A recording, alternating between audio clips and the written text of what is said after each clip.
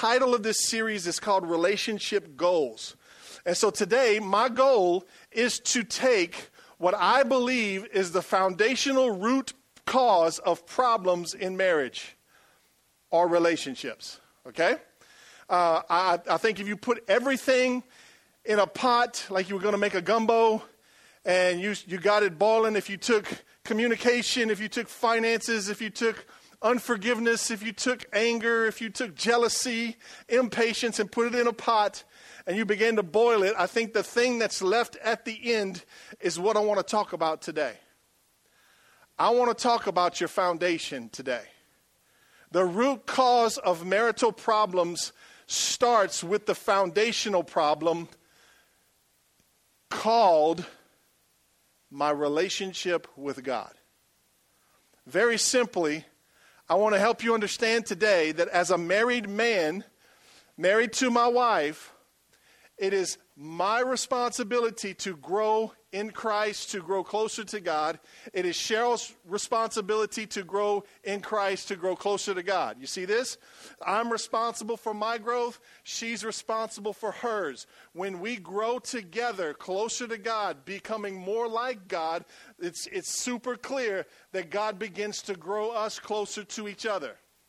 Because the reason we can't get close is because there's too much of us and not enough God. Can I get a witness? So I am responsible for my growth. I can't blame Cheryl for my lack of growth. I can't say anything that she's holding me back. I can't say, oh, she's not growing. I can't let the devil get me into a comparison trap with my wife because he did one time and it got me in trouble. About 16 years ago, I was being discipled by a guy. It was one-on-one discipleship, very intense. We met every week. He challenged the mess out of me to grow in my relationship with God. And so I'm wearing it out. It would be like a bodybuilder in a gym. I was getting after it in the Bible every morning.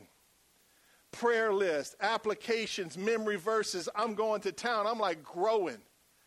And I'll never forget, I'm looking over at my wife going, holla, you gonna grow?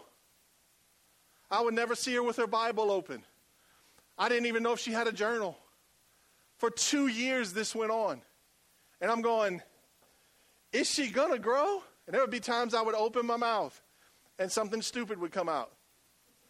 And it never ended well. Right?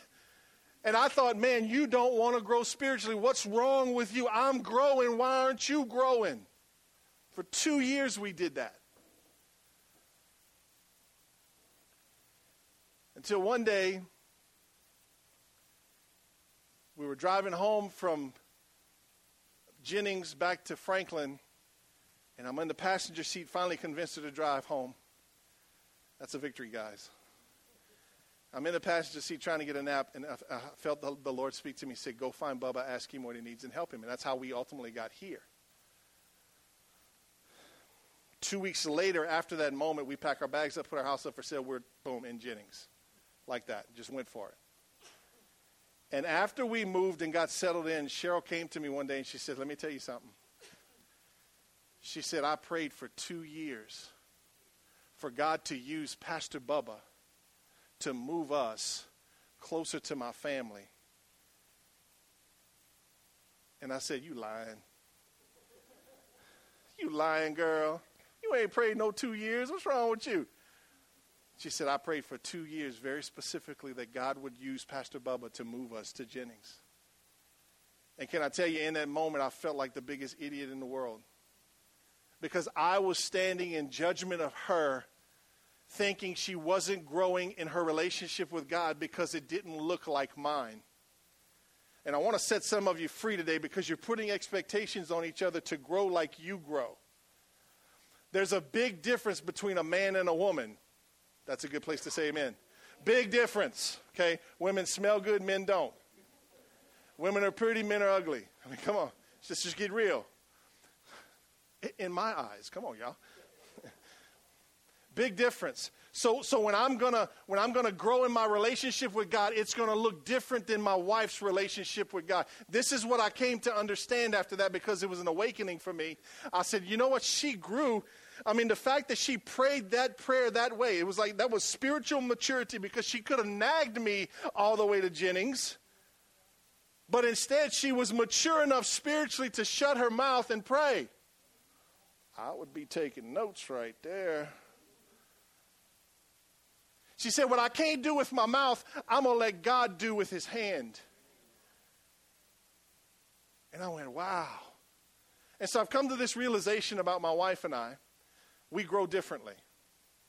Cheryl's relationship with God looks like she would be sitting on the front porch in a rocking chair right next to her grandpa, just visiting. That's what her relationship with God looks like. She knows the scripture. She knows the Bible. She reads her Bible. She has her devotional times. But her relationship with God is a highly relational relationship. You follow me? She's going to get more from God by spending time with him, speaking and listening. I, on the other hand, am totally different. I get closest to God when I'm digging in the scriptures, when I'm praying, when I'm reading and applying the word. Then I go, man, this is incredible. And that creates a hunger in me to be in a relationship with God. You follow me? She can sit on the porch. I'm still stuck in the library or the hall, my office, studying. She's sitting on the porch with God. I'm studying, trying to get there. Her struggle or her push is to be diligent, to be in the scriptures and praying and all that, and that's important, okay? My push is to just go sit on the front porch. Sometimes I find myself jealous of her because she don't have to read her Bible to get close to God like I do. I'm like, you get to sit on the front porch. I want to sit on the front porch. It's different. Listen to me. It's good that it's different. Because this is what happens in marriage. She leans into the fact that I know the scriptures and I study them, and we walk and I lead this family down the path that the Bible lights up for me. She finds security in that. I find security in the fact that I know when she ain't sleeping at 3 o'clock in the morning, she's sitting on the sofa talking to God. You see it? We together have a better relationship than we do individually with God. Make sense? So the point of the message is, she's responsible to grow. I'm responsible to grow. As we grow, God grows us closer. Beautiful thing. That's how it works. The issue is as soon as I get selfish, lazy, or prideful and think that I don't need to continue to grow, we start to get in trouble. We start to get in trouble. Foundations are important. The title of my message today is simply Foundation. It's not glamorous, it's just a foundation. Some of you ladies are thinking, yeah, I got some foundation on here. Put my foundation on. I'm not talking about that. I don't understand that. I can't preach that. I'm talking more construction. Come on, guys. I'm talking buildings. A building foundation, something you build something on top of that's glamorous. Well, that's what we do with makeup, and I'm going to stop right there. Years ago, I was in construction, and I remember we used to build Dollar General stores, and basically they would take a Dollar General store, and from the day they scratched the ground for the first time to the day they opened the doors was a period of 10 to 12 weeks. Super fast. They designed them. All of them are built the same. You get in, you knock it out, and you move on. They're fun to build. Fast, highly profitable, and we used to chase them around. And I heard there was one down in the Morgan City area that they'd went in, did the dirt work, poured the building slab. The building guys came in and erected the building. They come back the following Monday to find the floor fell at least 2 feet. It was a foundation failure. Being a contractor and building those buildings and being familiar with them, I felt what that contractor was feeling. I'm done. I'm out. If he was an old guy thinking about retiring, I'm retiring today. You follow me? I'm throwing in the towel. I'm done. I can't take this. We got to now tear all this down and rebuild it again. Some of us are here today, and you feel that same way about your marriage. I am grateful that you're here today because there's still hope for you. In fact, the simple fact that you're even in church today together gives me hope for you. So some of you are in a position in your marriage where you're feeling like, you know what, if he does or she does one more thing, I'm out. And as a pastor, that breaks my heart, and it saddens my heart, because I don't want you to get out. I don't want you to quit, because I've seen God turn too many marriages around. I've seen him turn marriages around that should have been dead. And they're in this church, and I give God praise for it. And I'm encouraging you today, not yet. Don't quit yet. Keep going. Don't give up yet. God's going to do something soon. Amen? And that's why I'm preaching a message like I'm preaching today. It's not a glamorous message. You may not shout a whole lot. I doubt if anybody jumps up and runs around the church. It's not that kind of a message. It's a foundational message. Because here's the truth. When you built your home or you build a building, nobody drives up and goes, cool, look at that foundation. They never say that. 60, 70, 80 years down the road and the house is still square and straight and looking good, they go, it must have a nice foundation. So the message may not be glamorous today, but I want you to get the message today. It's a foundational message. Foundations are messy. Foundations are hard. But foundations can be rebuilt. Amen?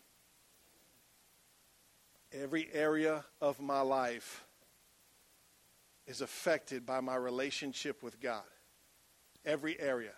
There's not one area of my life that is exempt from being affected directly by my relationship with God. You got to get this.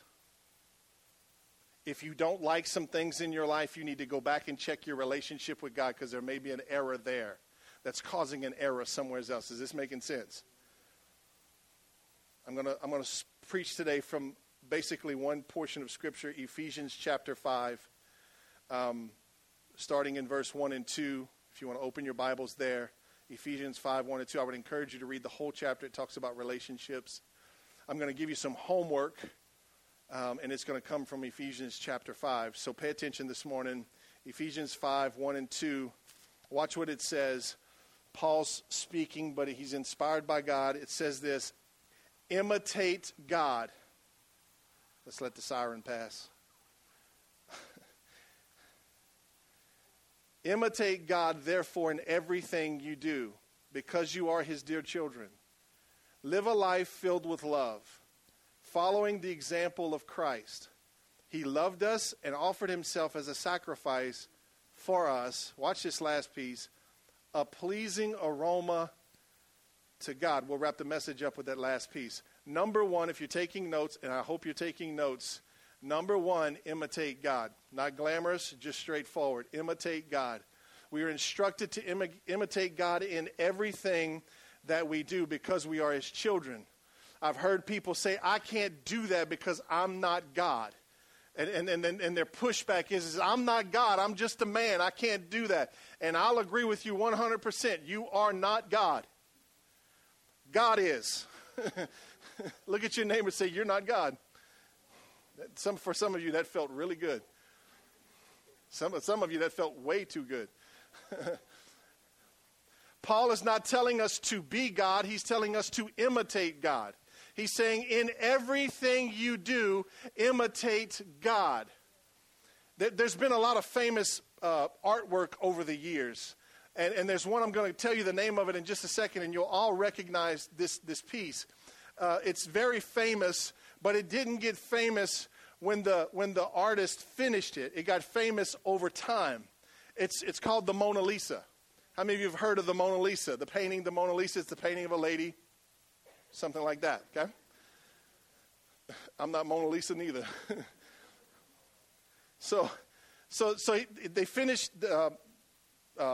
Leonardo, I want to say DiCaprio, but it's Da Vinci? Yeah. There's a lot of things passing through my head. Leonardo finished the painting somewhere around 1516, 1517, but it didn't become famous until later on. Currently, the painting is insured for $800 million. Can I get $1? Come on, can we get $1 one time?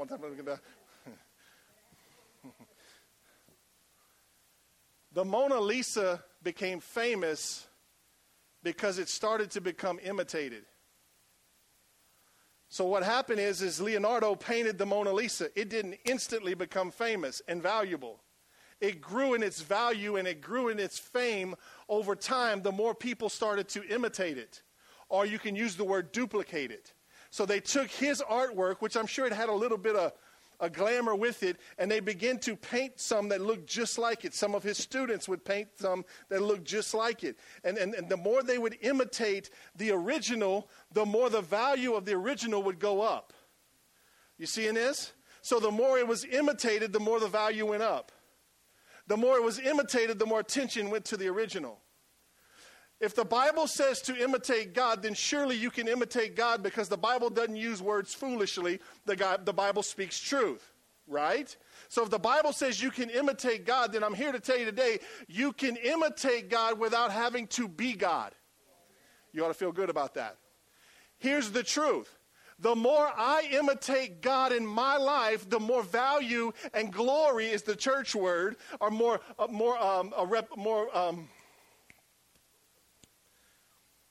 popular I make God. So the more I imitate God, the more his value goes up in people's lives, and the more people start to pay attention to him, which is glory. It's the church word is glory. I don't want to just use church words because some of you might not know what that means. But basically, if I'm speaking to a bunch of Christians, I would say the more I imitate God, the more glory it brings to God. Which means this, that his value comes up the more I imitate him. But let me explain the imitation, because some of us will even take that wrong, and we'll start to imitate him in a wrong way, and it'll actually reverse on us. Here's the truth for you. It's hard to be in a relationship with someone who has multiple personalities. Can I get a witness? It's hard to be in a relationship with somebody who's two-faced. Come on, you starting to pick up what I'm throwing down? It's hard to be in a relationship with somebody who acts this way when they're here, but then turn around and acts this way when they're there. I think about our children. Our children are always watching. They catch more from us than we actually teach them, right? That's why when they say something stupid, you go, "Where'd you hear that from?" And they go, "You." You know it's true. There's nothing worse and nothing more embarrassing than to have a person who, when they get to church, oh, praise God, hallelujah, pass the beans. But then when they get home, they're abusive, they're rough, they're mean. Come on. That's not imitating God. He said to imitate God in everything that we do. Say everything. That means church. That means home. That means work. That means Walmart. That means the gym. That means at the baseball game your kid's playing in. If you're cussing out the ref, you're not acting like God. Even if it's under your breath. Oh, Pastor. Imitate God. The more I imitate him, the more value it brings to him.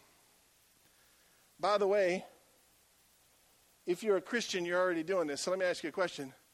How many of you, without trying to embarrass anybody, just for survey's sake, how many of you would call yourself a Christian? Raise your hand. Okay, look around. It's most of the room. Do you know what a Christian means? It means little Christ. It means a follower of Christ, somebody who does what Christ does, somebody who starts to take on Christ's nature, somebody who starts to act like Christ, little Christ. Shay, you're doing it and you don't even know you're doing it. You're imitating God if you're a Christian and you've taken at least one step. You're imitating God already. So don't freak out when the Bible says to imitate God and think you can't do it. You can do it, right? You can imitate God. In fact, most of you already are. The minute you forgive somebody, you're imitating God. So all I'm doing is making you aware that you need to imitate God and that you can do it. And then you start going, well, golly, I'm already starting to do this. Well, God, this ain't as hard as I thought it was. Oh, my goodness, I think I can actually imitate God. And then what happens? His value goes up. His popularity goes up. I'm not doing it so that people think I'm God. I'm doing it to be a reflection to God.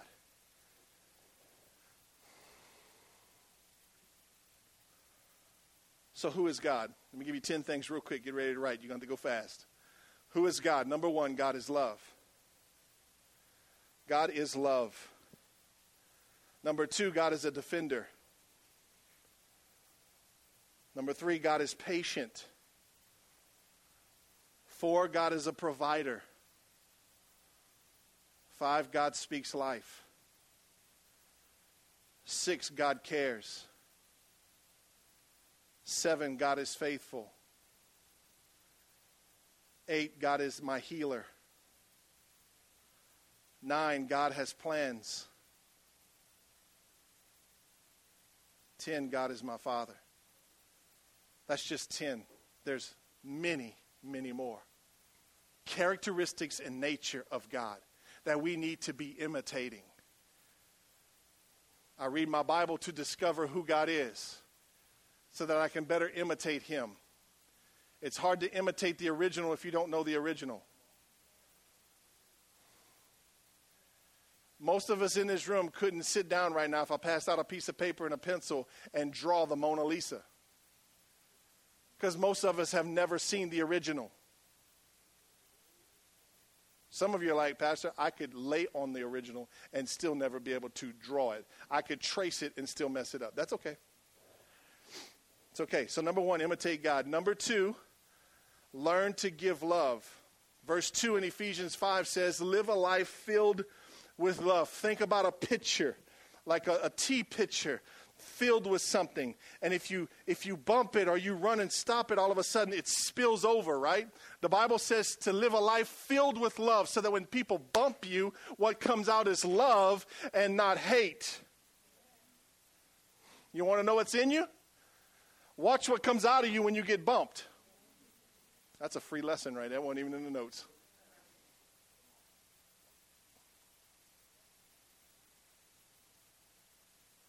Live a life filled with love. Number 2, learn to give love. But this one's tricky because I don't want to just say it as a cliche and then you not know what it really means. So I want to help you with this one. In order to give something, I have to have it first, right? I can't give you $1 if I'm broke. I can't give you 100 if I only got 20. No, but I'll take the 20. I can't give you forgiveness if I don't know what forgiveness is. I can't give you love if I've never received love. So watch this. When I first gave my life to Jesus, my first moment, my first experience with Jesus, I had an experience with him where I gave my life to Jesus at the age of 12.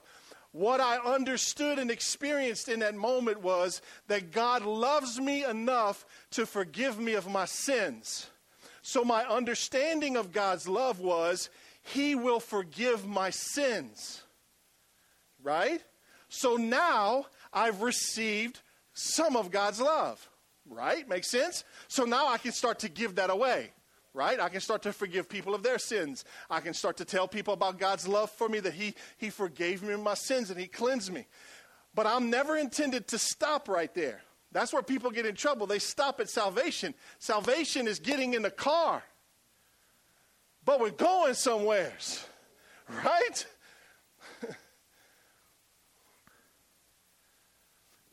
As I continue to grow in my relationship with God, I start to experience his love more and more. And as I receive it, I then turn around and give it. Come on.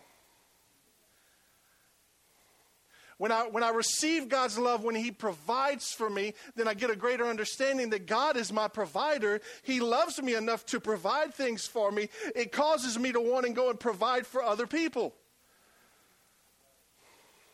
I can't give away what I don't have. But if I stop growing, I quit getting. If I quit getting, I become stale. And then I'm good for nothing.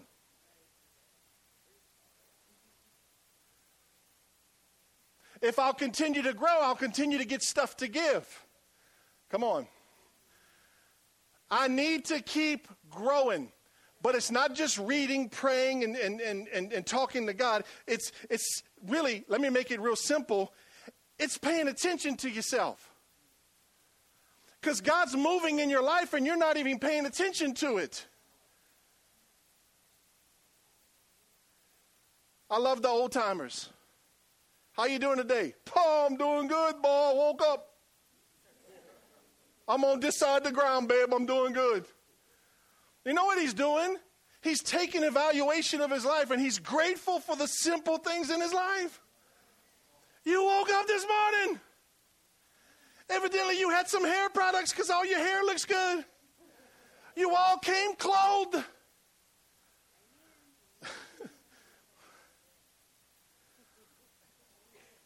You all got here. You're breathing right now. Go, God gave you that because he loves you. Your days are numbered.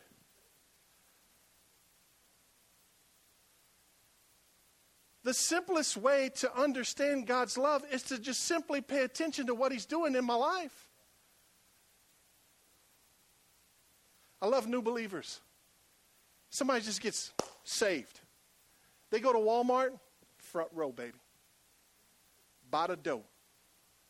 Pull into Walmart, boom. Thank you, Jesus. Walk into Walmart, I need some deals. And they get deals. What happens to us?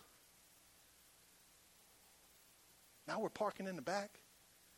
Everything's too high.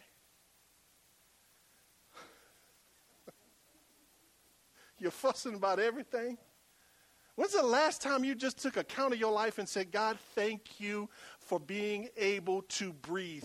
Thank you, my bones are still connected. Thank you, my blood's still flowing. Thank you, my skin's not falling off. Thank you, I still got hair if you got some. Thank you that my feet still work. Thank you that people still like me.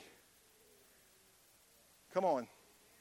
One of the simplest ways to understand how much God loves you is to pay attention to what he's currently doing in your life. He doesn't need to prove anything else to you.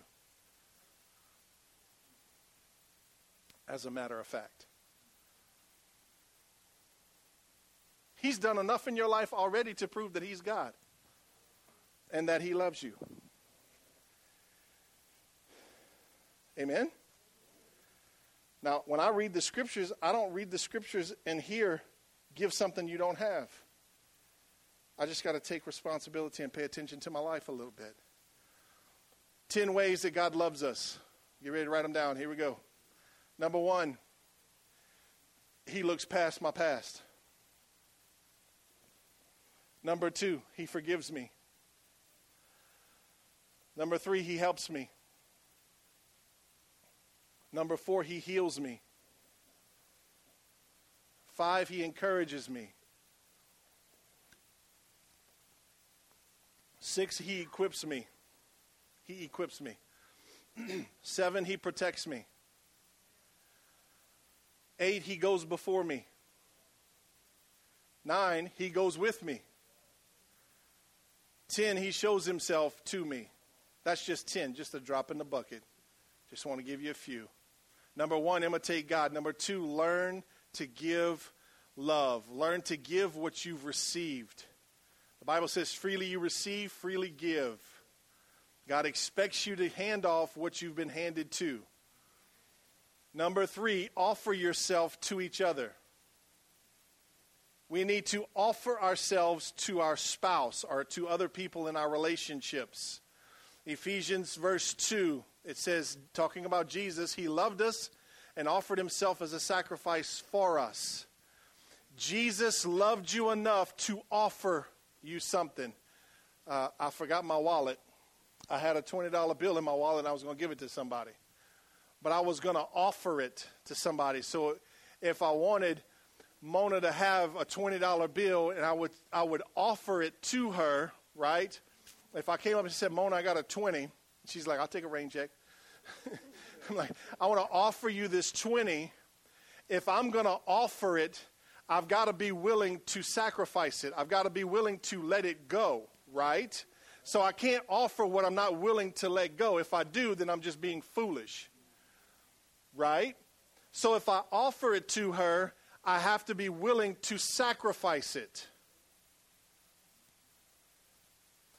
One of the biggest issues in marriage is selfishness. You can sum up and do some marriage counseling real quick. I heard a preacher who I heard about this preacher. He's still alive today. He doesn't like to do counseling. He just likes to teach and preach. And he told his congregation, he said, listen, my marriage counseling is quick and easy. You'll come sit in my office. I'll look at you, say, you're selfish and you're selfish. Die to yourself and you die to yourself and everything's going to be fine. Thank y'all very much. And that's his marriage counseling. But the reality is we quit offering ourselves to our spouse.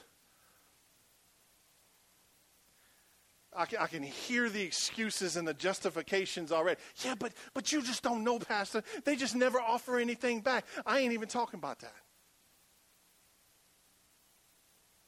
Jesus offered himself to us whether we were going to offer ourselves back or not. He decided, I love you so much, I'm going to give you my life. I'm going to offer it to you. And if you want it, you can have it. I'm telling you today, you need to write this down. If I will walk out of church today and just simply start offering myself to my spouse, things will start to change today. When's the last time you offered to wash the dishes, guys? When's the last time you offered to wash the clothes? Well, she won't let me wash the clothes. I don't know how to wash the clothes. When's the last time you offered to learn how to wash the clothes? Come on, ladies, you should be shouting right now. Because some of you all bound up, well, he ain't do this and he can't do that because he don't do this right. Well, no wonder he don't want to do it because he can't do it right.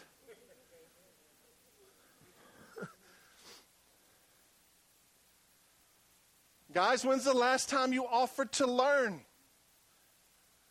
When's the last time you offered to bring her somewhere? When's the last time you offered to take care of the kids and send her out the house to go hang out with some other girls? Adults. They're with kids all the time. They need some adults. They go crazy if they don't get around adults. Ladies, when's the last time you offered him intimacy with no strings attached? If you'd have washed the dishes, I'd be intimate with you. Let's laugh. Let's let everybody laugh because that just got real uncomfortable because it's so true. Yeah, let's just keep laughing. Come on, it's just to laugh away the uncomfortable thing about that. When's the last time you climbed into bed and said, hey, big boy, you still awake? Once he wakes up from passing out, it can have a good time. When's the last time you offered yourself to your spouse? You see, Jesus offered his life because he was willing to give up his life for us. If I'm going to offer Cheryl to serve her and to help her, I'm going to sacrifice time and things that I want to do. It isn't valuable if it doesn't cost you something. If you're sitting around and you ain't got nothing to do, it's not real valuable to get up and go help your wife. If you got 1,000 things going on and you got all these things that are important, and you say, you know what, I'm going to stop this. You know what that says to her? Cha-ching. I just did like George and Wheezy. I just moved on up to the east side. Beans don't burn in the kitchen. No. If we offer, we have to be willing to sacrifice, willing to let go of.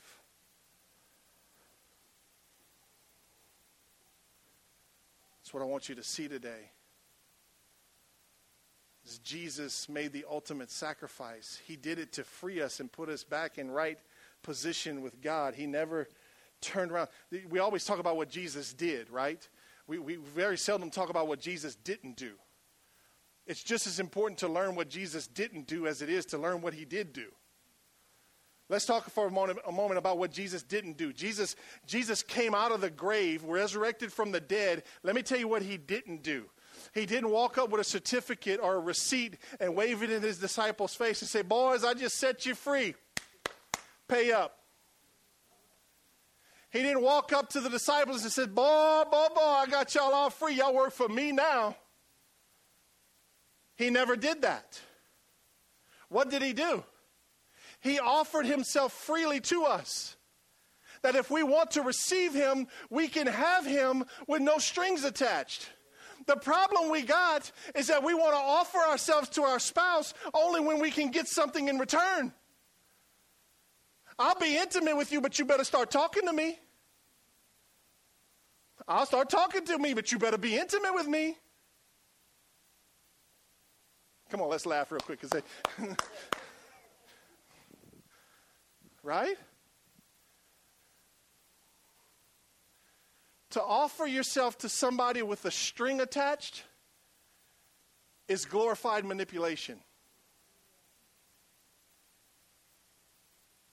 No strings attached. When I gave my life to Jesus, look at me, it was my decision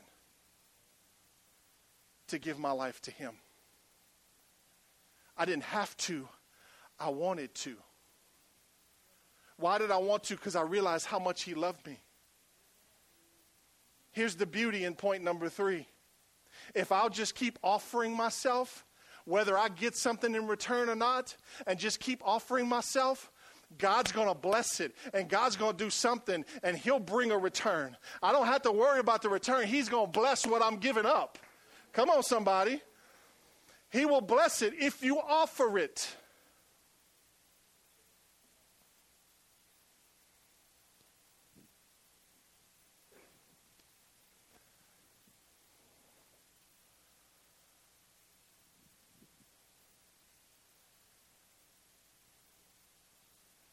I don't offer something to get something in return.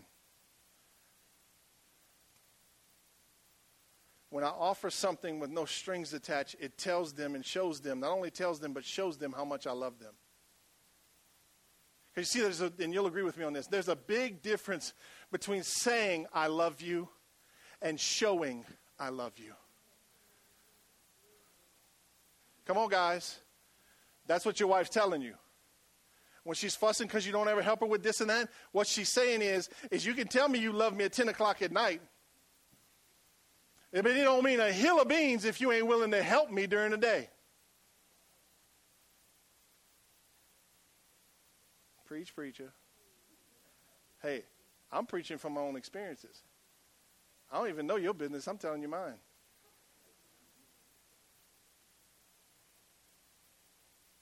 It's like the old Cajun lady would say. Them men bark all day and they meow at night. My wife still uses that one on me.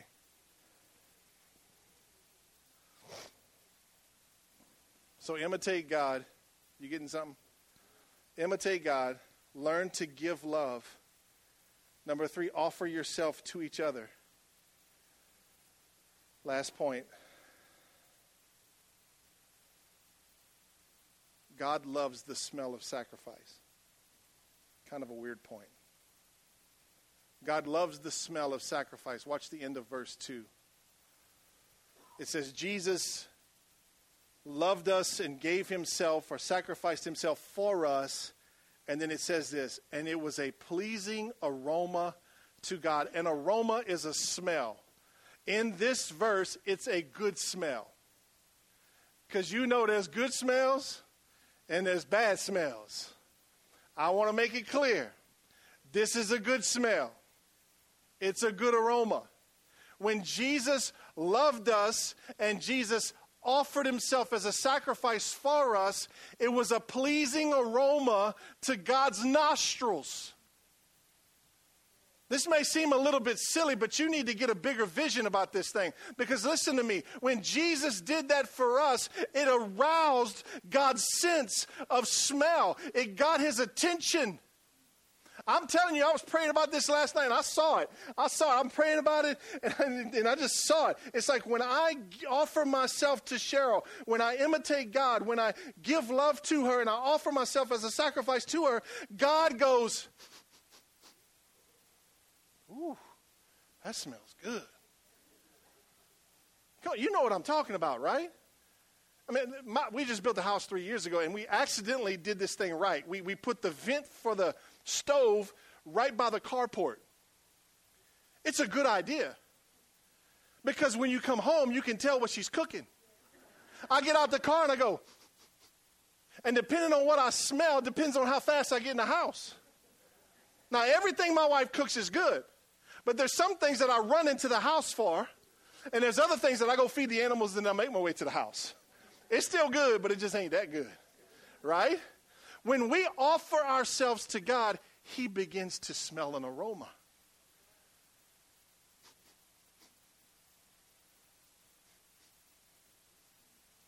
You know, the Bible says when God parted the Red Sea, he blew it from his nostrils. Think about this. It may be a little bit weird, but think about it. You get to arouse God's senses. Okay, number one, it's cool that he can smell. I didn't know that. It's like, dude, God can smell. All right. Two, it's cool because I get to determine what he smells. I wonder what selfishness smells like. I wonder what unforgiveness smells like. I wonder what anger and impatience smells like. I bet it don't smell good. But it says, when Jesus loved us and gave himself for us, it was a pleasing aroma to God. Now, how many of you would say, I want my marriage to smell good? To which I knew you were going to do this. Some of you ladies went, that's going to be a miracle. That brother stank. I'm not talking about that. How many of you want your marriage to be a pleasing aroma to God?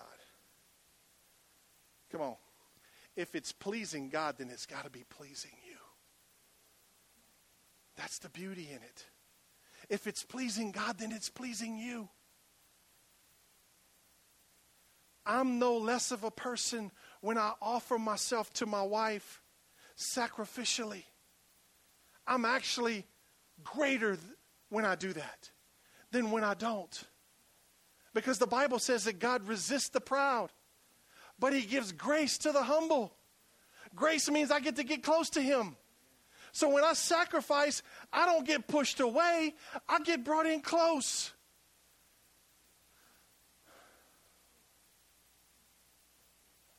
What's the vision for your marriage? Do you have a vision for your marriage? Where do you see yourself in 5, 10, 15 years? Where do you see you and your spouse in 20, 40, 60 years? If you're that young. Some of you like, Pastor, if I got vision for then, oh, Lord. Let me tell you where I see me and Cheryl. We're going to be that old couple at the ice cream shop. We're going to be sitting at a table sharing a small bowl of ice cream. First miracle. 2 spoons, 1 bowl. And we're going to sit there with our little spoon and we're going to savor it. Second miracle.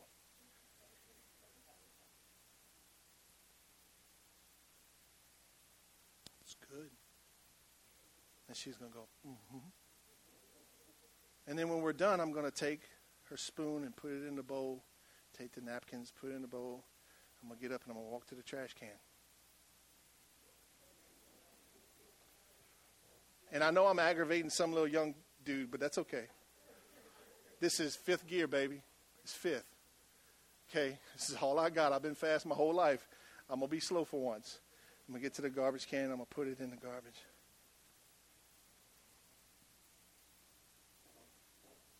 And then I'm going to get back to her and I'm I'm going to grab her arm and I'm going to help her get up. And we're going to hold hands. We're going to make it to the car after a little while. And then I'm going to walk her to her side of the car and I'm going to open the door. And I'm going to help her in. And I'm not going to slam the door on her foot because I'm going to get good at it. And then I'm going to go around to my side. And I'm going to get in my car. And I'm going to sit there and I'm going to start it. I'm going to start it. I'm going to check the mirrors. And there's going to be a young couple right here waiting for me to get out of my parking spot. And I'm going to know this. And that's going to make me just a hair slower. Because I know what they're going through, and it's a valuable lesson. And so I'll finally put it in reverse, and I'll go. And I'll back out. And we'll back out, and then we'll put it in drive, and then we'll pull up. And that couple will be right there. And just despite, I'll go. And we'll drive and go home. That's where I see my marriage down the road. I want to be that cool old couple that with a young couple with a half a brain walks in and goes, I think I'd like to be that way one day. That's who I want to be. I want to be madly in love with my wife till I take my last breath.